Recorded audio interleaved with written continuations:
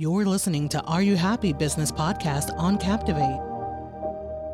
I've been in direct mail consulting for 40 plus years. Okay, I started in 81. And I did a lot of catalog work with catalogs. And in 81, the IBM PC came out, believe it or not. And I started doing spreadsheets with VisiCalc on the IBM PC and started explaining to people how they could use computers in marketing. And so I would do these talks at national conventions. I was like hot stuff, because nobody knew what computers were good for. And most companies didn't even have a computer in their marketing department. And a lot of companies didn't even have computers at all. Wow. Just nothing, not even for bookkeeping, maybe. And so I got invited to speak all over the place. And then big companies started calling me and saying, well, we understand your little spreadsheets. Could you just take all our data and figure out what's worthwhile about it? Yeah. And I'm talking about like the Hudson Bay Company was a $5 billion retailer. So they came to visit and they said, we'd really like it if you could slam it into a PC. Well, they had 250 million transactions. That was more than anybody put into any computer at the time. And we managed to do it. My brother was my tech guy. And that got me even more famous. And then they said, what? Hudson Bay deal got you more famous because you actually were able to utilize their data? Well, yeah, we did a bunch of work for them. And then we did work for Cabela's, which is a big catalog company at the time. And Microsoft called and Borland put us on their website. And Adobe was a big client of ours. And so we were big stuff. And we pioneered machine learning in marketing. Because I found out it wasn't that complicated once you dug into it. It could make sense. Most of it doesn't make any sense. Yeah. And so in the mid 90s, we were doing machine learning, deciding who got a catalog and who didn't. And so we were doing that. We've been doing that pretty much ever since. But now the processing is so cheap that a lot of companies do that for free. If you just use their lists and stuff, they'll do it for free. It's no good. When we go head to head with them, we beat the crap out of them. But, but we need to get paid for just the modeling, and they don't. Yeah. They make it up other places. And the clients like it because it's hidden. The CFO doesn't say, what's this charge over? What's this $15,000 a month you're paying this guy in Wisconsin? He's really good. It doesn't matter. They'd rather hide it and say, well, this is a list charge. They raised their prices. And so we're doing modeling now. Anyway, so now we're trying, and I put this in my summary that, got sent to you. Yep. What we're trying to do is explain to the e-commerce world how destructive it is to try to treat all your customers the same.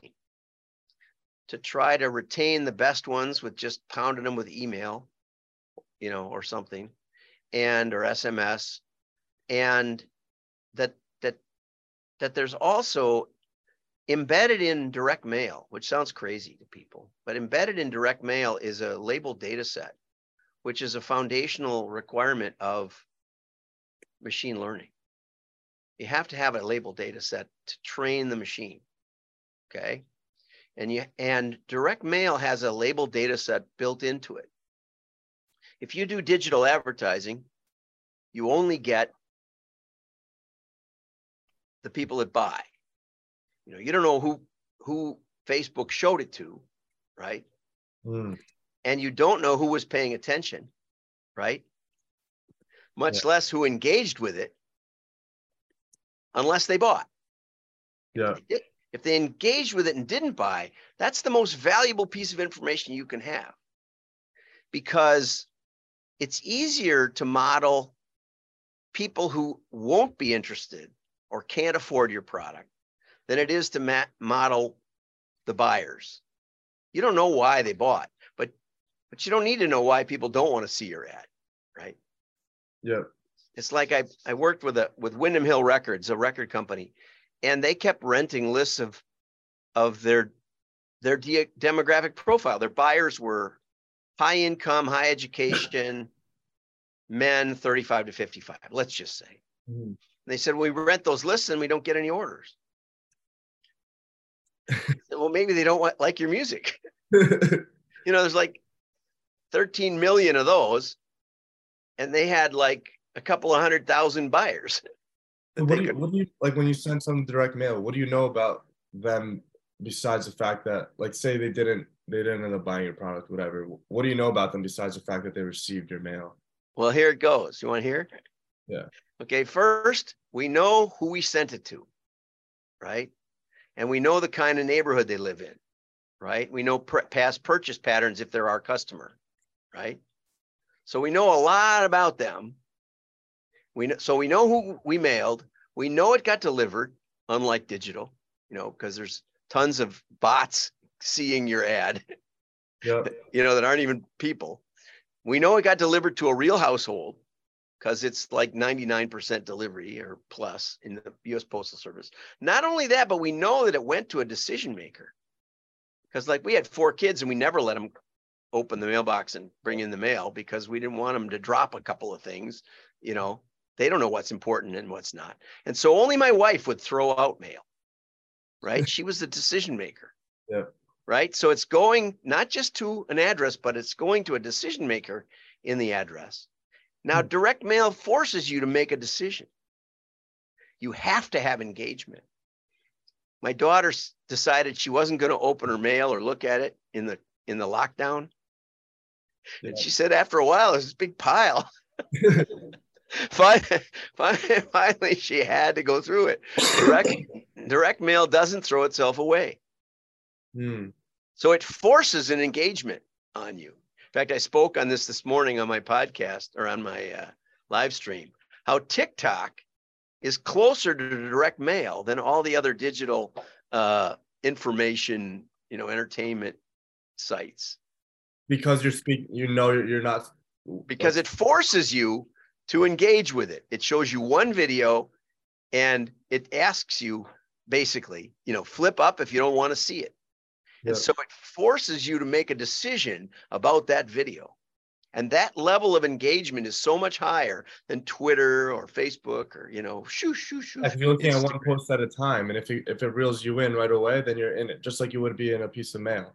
But the biggest thing it does is it gets the uninteresting.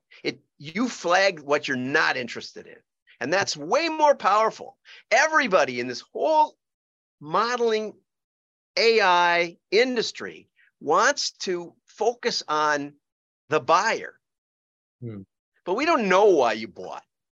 You just, maybe something just happened in your life and it just triggered right now, right? And if your ad hit me any other time, I wouldn't have bought, but it just happened to hit me right now. Okay, you can't model that. You can't model all the circumstances in my life. In fact, I can't even tell you what I'm going to buy. Yeah. If I go into if you ask me, what are you going to buy next? Like on eBay, I buy on eBay a lot. I don't know. I have no clue what I'll buy next. I really don't. And if you go to Walmart, I could ask you, well, what are you coming here for? You say, well, I want to buy this and this and this. When you come out, I bet you like $1,000, unless you knew I was betting you $1,000, that you wouldn't come out with just that 3 items, no more, no less. Oh, yeah. You're going to have something else, and you're going to not have one of the 3 because they were out of it or something else, or they changed the, the brand or something. The world is much more complicated than people think. Okay. But TikTok forces you to say, I don't like that. I'd rather see the next one than keep seeing this one. It focuses on the decision on the edge of interest. And so does mail. But mail's easier to do. You can't create your own TikTok, right? But you can do the same thing with mail. And so that's what I tell people. Yeah.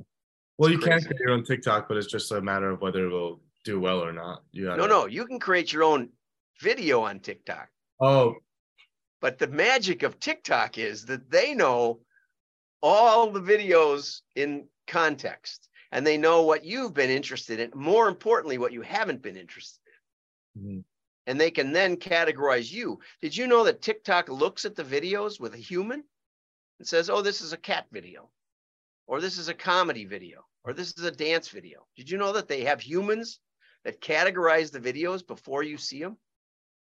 I'm sure that there's so much volume that they probably start putting humans on it when it reaches a certain number of views. When it reaches, yeah, I would guess so. But they actually have video. They have variables on the videos that are not algorithmic, that are decided upon by humans, that are categorized, and that categorization by humans is absolutely essential. I did not know that. Where'd you find that information? Watch my video. Watch my live stream.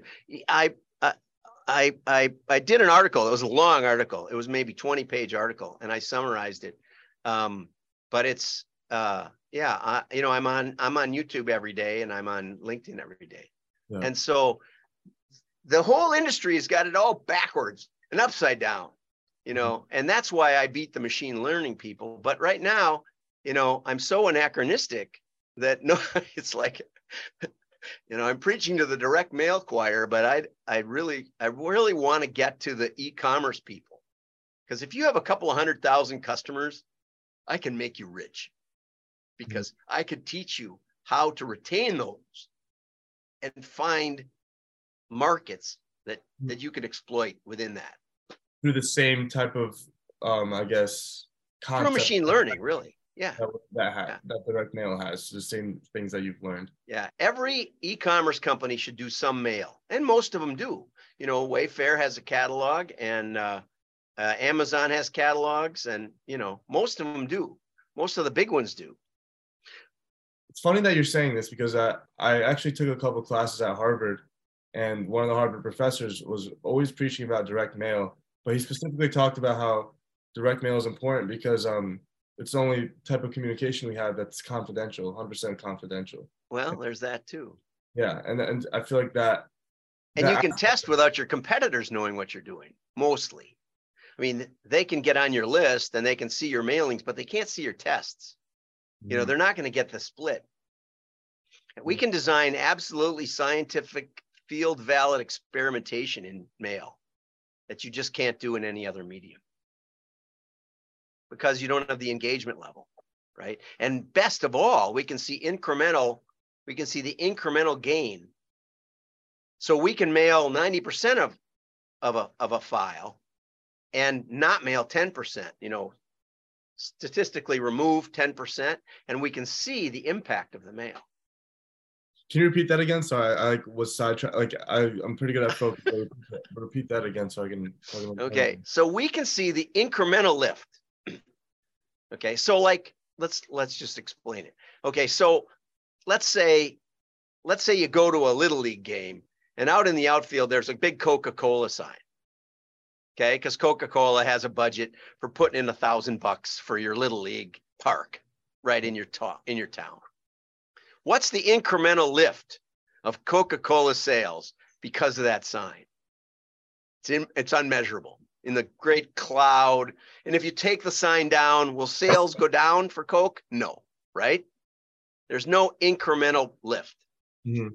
In mail, we can, because there's such a high level of engagement, we can mail your customers, and we can say, like, Lovesac was one of my recent clients, and the VP of marketing came from Mountain Dew. Okay, Patrick Santangelo. And Patrick, I think he was trying to fire me. But he said, all our market research says that our biggest problem is name recognition. People don't know what we sell. Once they find out about our furniture, they know they buy from us as likely as they would from Williams-Sonoma or Wayfair or other furniture companies or IKEA. What company was it? What? What company are you referring to again? It was called Lovesac. It's publicly traded. They had about 80 stores when I was working with them. Okay. Anyway, so he said, our main problem is recognition. So we should be doing lots of mass media so people know about us Why would we want to spend that money mailing a catalog to our existing customers? That was one of the best questions I've ever been asked. I said, Patrick, that's an extremely good question. Would you like to know the answer? He said, you can find the answer? I said, yeah. He said, how would you do that? I said, well, what we'll do is we'll take that 100,000+ people that we've been mailing, and we'll not mail 10% of it. Just leave them out. And we'll statistically select them so there's some good and some bad, and it's all mixed up. And that's important. It's not as simple as it sounds. But anyway, and then what we'll do is we'll watch what they spend down the road. Okay? 10%. And what pardon? The 10%. Yeah, we'll watch how the 10% behave, which is thousands of people. And we'll compare that with the ones we mailed. Yep. And see if the ones we mailed justified sending the catalog. Well, it turned out that the ones we mailed bought about 10 for every $1 catalog we sent. They spent about $10 in sales, more than the ones we didn't mail. So we have the incremental differential. And so we know hard dollars, EBITDA, return on investment. But then we noticed something else. What we noticed was that that for every one order that matched our mailing, there were about 2 more that were like right next door. And so I said to Patrick, could I count those? He said, we'll do it both ways. Let's see how it comes out. Well, it turned out that for every $1 we spent in the catalog, we got about $30 of incremental revenue. $30. We had a 900% return on investment. And for every one customer order, we had like 2 new customers came in. Wow. So it was incredible because direct mail has pass along. When's the last time you shared a digital ad with a friend? Not very often. Never. Right. Never. Okay. But people come over to the apartment, they sit down, we have dinner. They say, well, this is a weird couch. How'd you get it up here? In that windy stair on the 4th floor. Oh, this whole thing comes apart. We can reconfigure it. La, la, la, la, la. Oh, I'd like to hear more about that. Wow, they just sent me a catalog here. Yep, and here's a coupon on the catalog. Or yeah, whatever. This is what happens. Yep. So all of a sudden, a company that had only been able to grow by adding stores was able to go from 50 million in sales to 100 million in sales. Let me ask you this. Well, is there companies that would benefit from direct mail more so than other companies would? Like, do you think that there's companies sure. that shouldn't do direct mail? But I was hired by the United States Postal Service years ago because they couldn't figure out why people did direct mail anyway. One of the people I was hired to teach their salespeople about direct mail. One of the guys came to me between periods and said, why would anybody spend $500 1,000 when they can get a TV commercial for $5 1,000? Which this is back a ways, but now it's $1,000 1,000 versus $10 1,000, on social media. And so I taught them about that. And then what we did was we sent the salespeople out to companies all around the country and said, we can help you test direct mail. And so we did programs with Anheuser-Busch, with Kaiser Permanente, with Oakley sunglasses, with, I got a whole stack with Circuit City Retail, with Panasonic. There's ways you can do it for almost any application. Wow. And so you're of the belief that any business could benefit from direct mail. As far as, today the hot button is AI. Yeah. Right? We want to do AI because it's cool. We can talk about it at the country club. If you're trying to do AI, you should be doing mail because we have the labeled data set. We have the people who engaged and didn't buy and the people who engaged and did buy. And we can come up with an offer. We can come up with a way to generate a response, and we can come up with a way to tell you what your market's about. And so with Lovesac, what happened was we figured out one offer out of 4. They had 4 that they were always rotating through, and they were always talking about, you can configure it any way you want. You can make it fit no matter how you want. There was a bunch of them. Yep. We found out that one of them and I won't say which, we found out that one of them did better than the other three put together with split testing on postcards. Simple stuff, really, really simple. And then they pounded that one on their TV and their website and their social media, and they just hit that one. And that, what happened was we used direct mail as the laboratory, and then we poured gasoline on what we found out in social media and in mass media. That's beautiful. And we doubled the sales without one new store. That's the crazy part. I want the editors to like take that as a snippet in the podcast, because that's okay. They use this. You do whatever you want with this, right? I talk about this stuff every day. They use the direct mail as an experiment, and they found what worked, what actually resonates with people, with real people, and then they used what worked best, and they're like, all right, now we'll spend money on it. Why spend money on something you don't know is going to work when you can just use direct mail to see if it will? Right. It takes a little longer, but the engagement level is guaranteed. It's baked in. You can't get around it. It won't throw itself away like every other media. You know, whether it's a billboard you're going by on the freeway, or it's, you know, the Coca-Cola sign, or it's digital advertising or email, every other media throws itself away if you ignore it. You know, and you got me thinking about the benefits of direct mail. And it's like, when we pull up our phone and we're scrolling through social media, our mind is in a completely different frame than when we're going through our mail. When we're going through our mail, we're like, oh, this is important stuff. I got to pay bills. So you're trying to figure out what's really focused on, like, your mind is just set in a different way. It has to engage. You have to engage. You cannot not engage. Now, you might be looking at the indicia and saying, oh, this is junk mail. That's fine. That's okay. Right?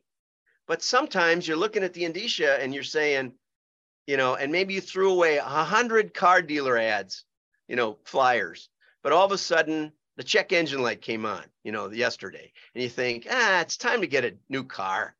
Yeah. And all of a sudden here comes the mail, and you go, oh, look at that. They know what I'm thinking. No, they don't. You just weren't, you were engaged at a level, but now, and the truth is, you know, digital has been lying about this since it started.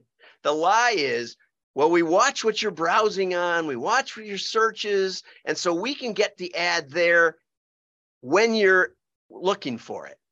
Yeah, well, there's a very short window between the time I look for that tripod on Amazon and I've already bought it on eBay. I was just checking prices on Amazon. I hate Amazon.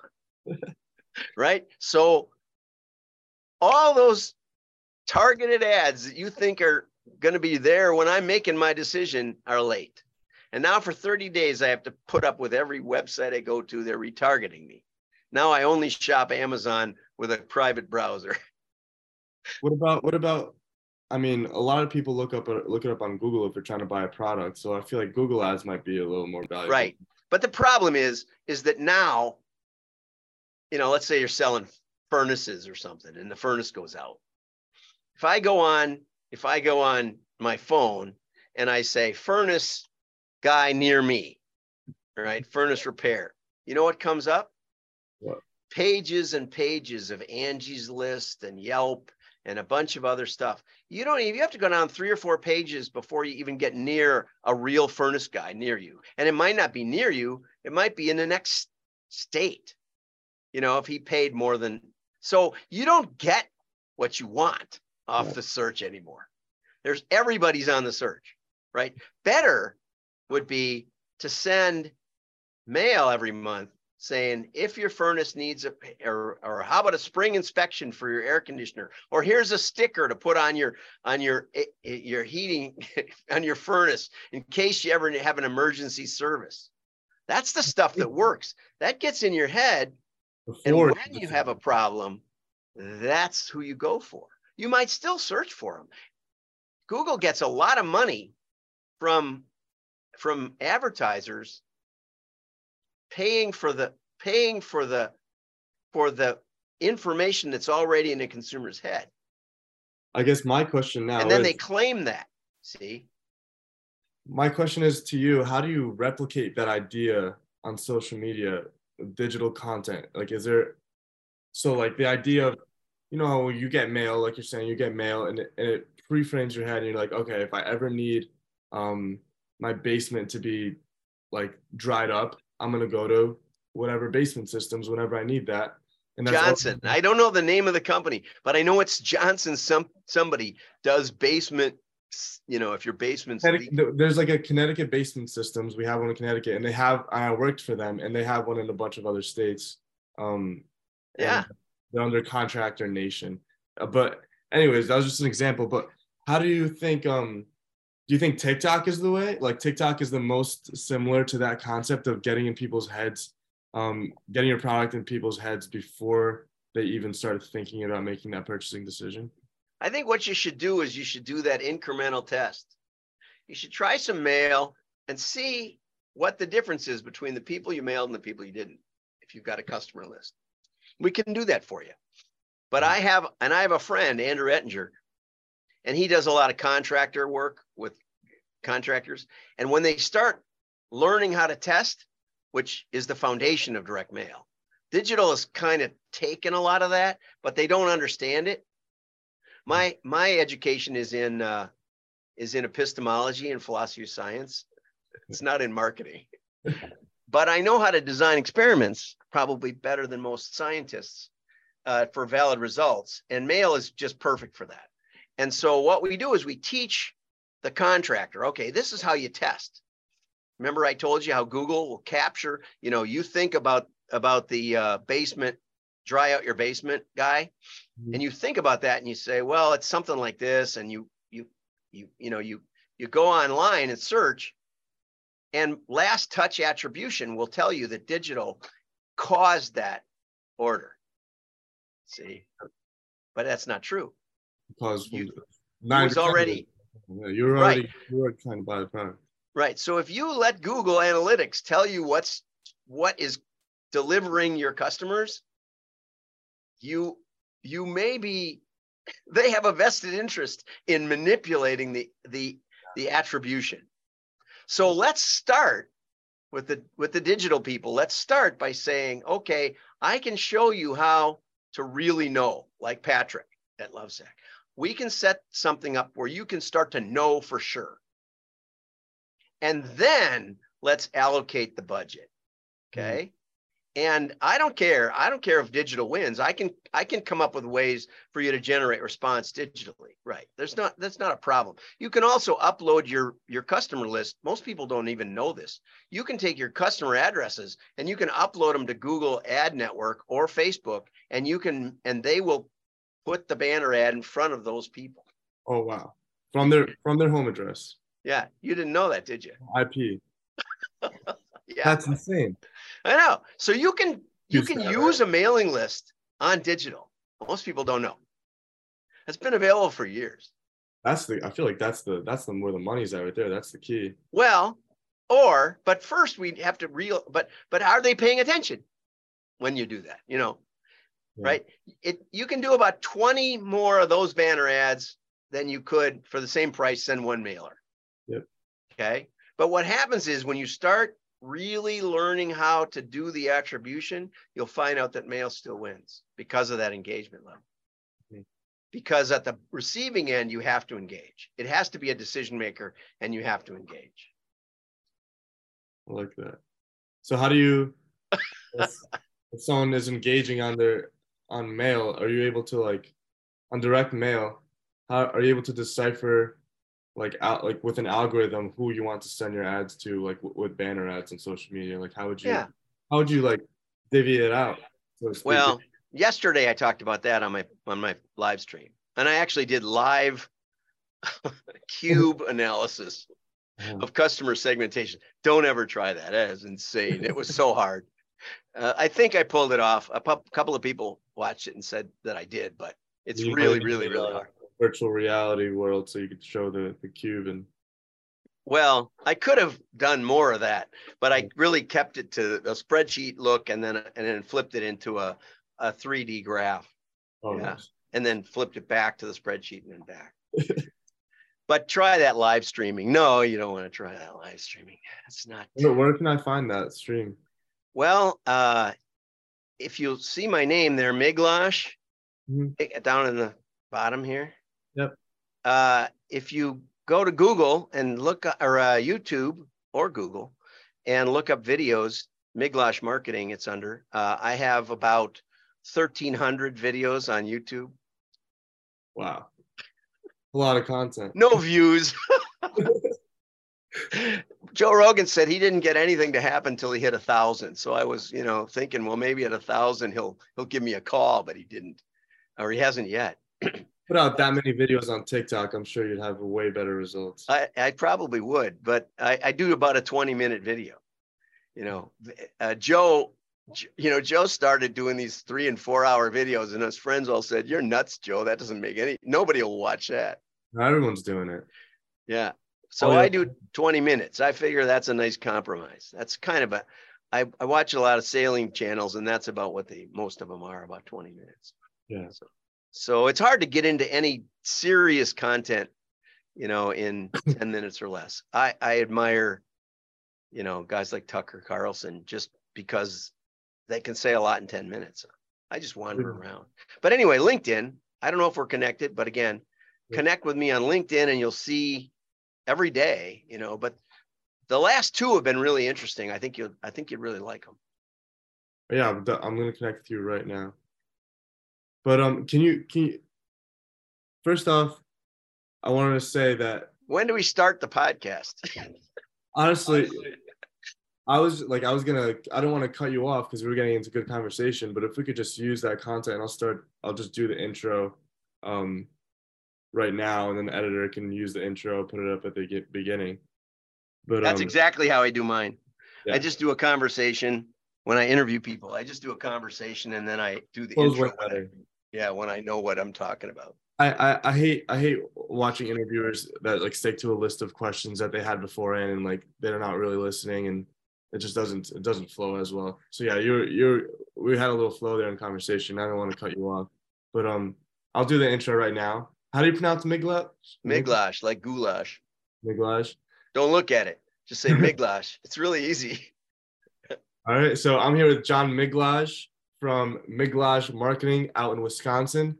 This guy knows his stuff. He has a lot of history behind what he does. He started off with doing stuff with USPS. He got a lot of big name clients like Microsoft. He's going to be sharing a lot of different marketing tips today. He's experienced in podcasting, so he'll be very straightforward and very clear about what he says. And we'll share a little bit about his origin of his company, his whole little life story of himself, and how he believes in, I guess, direct mail and the value of direct mail. But yeah, there's many other things that John Miglautsch does that I cannot explain within a little bit of an intro. But yeah, John, I'm going to kick it over to you. I just want you to explain, I guess, your origin and also your overall business strategy right now in the business that you're running. Well, I wanted to go into ministry. So I got a degree in ancient history, ancient medieval and philosophy. And then I had really good hockey tickets. So I wanted to go to grad school. So I got a master's in philosophy and philosophy of science. And after taking some, typical out of college jobs where I sold printing, and I learned to program a computer and did some telemarketing and graphic design, I got hired as a marketing consultant, which I'd never even heard of. And it turned out I had this knack for it, that I could walk into a company and say, well, have you ever thought about doing this? And so that was in 1981. I started, so I've been a little more than 40 years as a marketing consultant. And after about 4 or 5 years at the consulting firm, my boss said, your clients have incredible loyalty to you. Mm. He said, well, why do you think that is? I said, because I tell them the truth.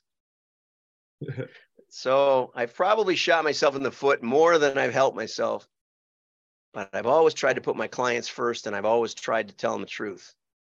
I told Dick Cabela he had too many fishing lures in his catalog. That didn't go over too well. But that honesty keeps Probably causing high retention.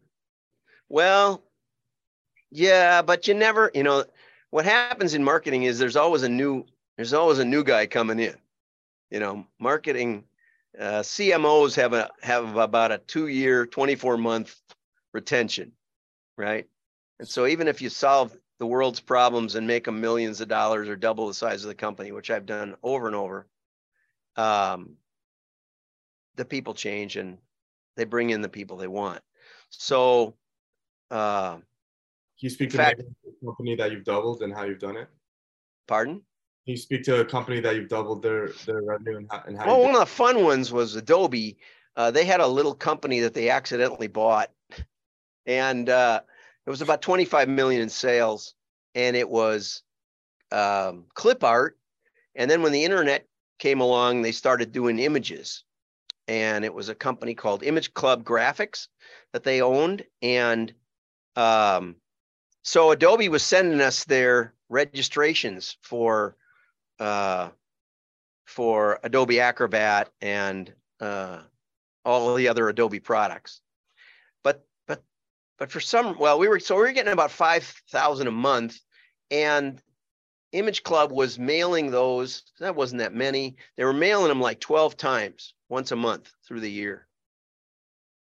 And I thought to myself, there's got to be more people registering for these Adobe products than that. And so I called up the list company and I said, I've heard you're filtering this stuff. Do you know what the filters are? And they said, no, we don't know. We can't find the person who wrote the filters. So I called Adobe IT, out on the West Coast, and they said, no, we don't know. I said, well, why don't you just send us all of them? Send everybody. Don't filter it. We'll filter it. They said, okay, sure. That's easier for us. We just won't run the filters. We'll send it to you. All of a sudden, we're getting 100,000 or 300,000. Okay. And so I said, well, we're not going to mail anybody twice, much less 12 times, until we mail everybody once in a building. Now, we didn't know anything about these people. They had just registered we knew the product they had registered for. But one of the things I knew from my other experience in graphic design is that there are communities of ad agencies and design firms. They're in like one part of town, right? Oftentimes they're in like one building. There's a bunch of buildings, but they're in, like the northwest side of Chicago. This is sort of the art district. And so Fifth Avenue or Madison Avenue in New York. And so I said, well, instead of trying to figure out each individual person, let's model the building. Sounds crazy, I know. But we modeled the building. We said, okay, so this building, we sent 100 pieces of mail in and we got one order. And this building over here, we sent 20 pieces of mail in and got one order. I think this is a better building than that one. This is one. Yep. And so so we did the machine learning and we figured out how to throw away most of the names we were getting, because we're getting like inundated with names. And we took them from mailing 500,000 pieces a month to mailing 1 million pieces a month. Not only that, but we increased their revenue per piece 74%, almost double. So we almost doubled the mailing and doubled the return on investment per piece. Wow. Yeah. And so we took them from 25 million to 50 million annualized in about 6 months. Wow. And then what happened, which is what normally happens, then you say, oh, they're going to pat you on the back. They're going to use you forever. No, they bought themselves out of Adobe and sold themselves to Getty Images and started charitable foundations for the principals. And I got fired. Jeez. And 8 years later, the same guys did it again. And they said, well, Getty wants to meet you. And I said, okay. So I was out in Seattle. I went over to Getty and I told them what we had done. And they said, oh man, that sounds so cool. We would have loved to work with you when we bought them. Yeah. I said, well, they told me that you said that you already knew how to do all that stuff. See, nobody wants to tell the buyer that, the beautiful gardens that go with this house are not my gardens, you know, I have a gardener I hire. They don't want to say that. They want to say like, this just comes with the house. Yeah. We don't want to tell you who really built the garden That's and a really goal made this right thing there. valuable. Right. And so 7 or 8 times now, like Lovesac, I told you that story. Yep. What happened after we went from 50 million to 100 million? They went public. And I got a letter from them. And they said, your contract is with, you know, Lovesac Incorporated or whatever. We're starting a new corporation to go public on the NASDAQ. And so the contract is no longer valid. And they hadn't so they said, well, you can have the money we owe you or not. But we're going to not keep the contract. You got rid of their most valuable gardener. You know, I taught them everything I could. Yeah. And one of the guys who was speaking at the conference a couple months later said, you know, you taught us so much. And I actually have a video where the founder says how incredibly good the marketing department is at allocating funds because they do direct marketing. Direct to grow. It's continued on. So it's really good. So can you speak to the value of direct mail and perhaps why you think TikTok is a digital representation of I think you're gonna have to edit that back in. I don't think I can give it the same enthusiasm the second time around. No offense. Yeah, I don't think I can really. I mean, I can, but let's take that other stuff. I was pumped at that point. Yeah. I about had it. What is the bulk of your work right now? Right now, mainly I'm a content creator, and I do that for fun. And I come in every day, and I mean, try doing live stream every day. Yeah. And I think if you watch them, I think there's some good content there. It's not just empty. I'm going to watch them. Like I'm going to consume content from you 100% because I'm enjoying this call a lot, and I'm learning a lot from you. Well, like I said, today's and yesterday's, I think you'll really like. Yeah. So call Joe Rogan, tell him if you really want to be happy. Oh, you know, I even prepared for this thing. I want you to know I prepared for this, and I did a presentation in case we were going to do it video. I didn't know if it was video or just audio. Yeah. And so if I share my screen, I can show you. I did it on happiness. Wait, I didn't know what we were going to talk about. I had no idea. It's just loading now. That's by design. Oh, okay. Okay, so here we go. Want to see it? Yeah, I'm excited. Okay, so now if I share my screen, you'll have to let me be the host or something. I don't know how to do it. Oh, I just hit this button. Oh, you disabled me. Yeah, you got to make me the host or something like that. There you go. I think you're clear now. Here we go. Okay, so this was the first one. Happiness. Now I can't move it. Oh, here we go. Okay, happiness happens when your happenings happen to happen the way you happen to want your happenings to happen. That's from a pastor friend of mine. And the idea is that happiness is a very fleeting, ephemeral thing, right? That the more you focus on attaining happiness, probably the more unhappy you're going to be. Does that make sense? Yep. And I'm a big fan of Viktor Frankl. I did a live stream the beginning of last week, so it'd be about 6 or 7 back, and I did it on Maslow's hierarchy of needs. Familiar. And I recommended, and I put the entire book in the show notes. Every day I put up the show notes of the articles, and I suggested that people read Man's Search for Meaning. And I actually then on Tuesday night, my wife was out of town. I decided I'd just read it again. I've read it before. And so I sat down and read it and highlighted it up. So the copy up on the show notes is my highlighted version of Man's Search for Meaning. But Victor says everything can be taken from a man but one thing, the last of the human freedoms, to choose one's attitude in any given set of circumstances, to choose one's own way. So you can always choose the attitude, even when you're in the most oppressive, way below the minimum hygiene need that Maslow talks about. You can be self-actualizing even in the midst of complete horror. Where you don't even have the physiological needs satisfied, you could still reach self-actualization. So like debunks Maslow's hierarchy. Oh, absolutely. It's just and Victor, he went through the school of 3 or 4 concentration camps as a prisoner. Yeah. So he had real raw data.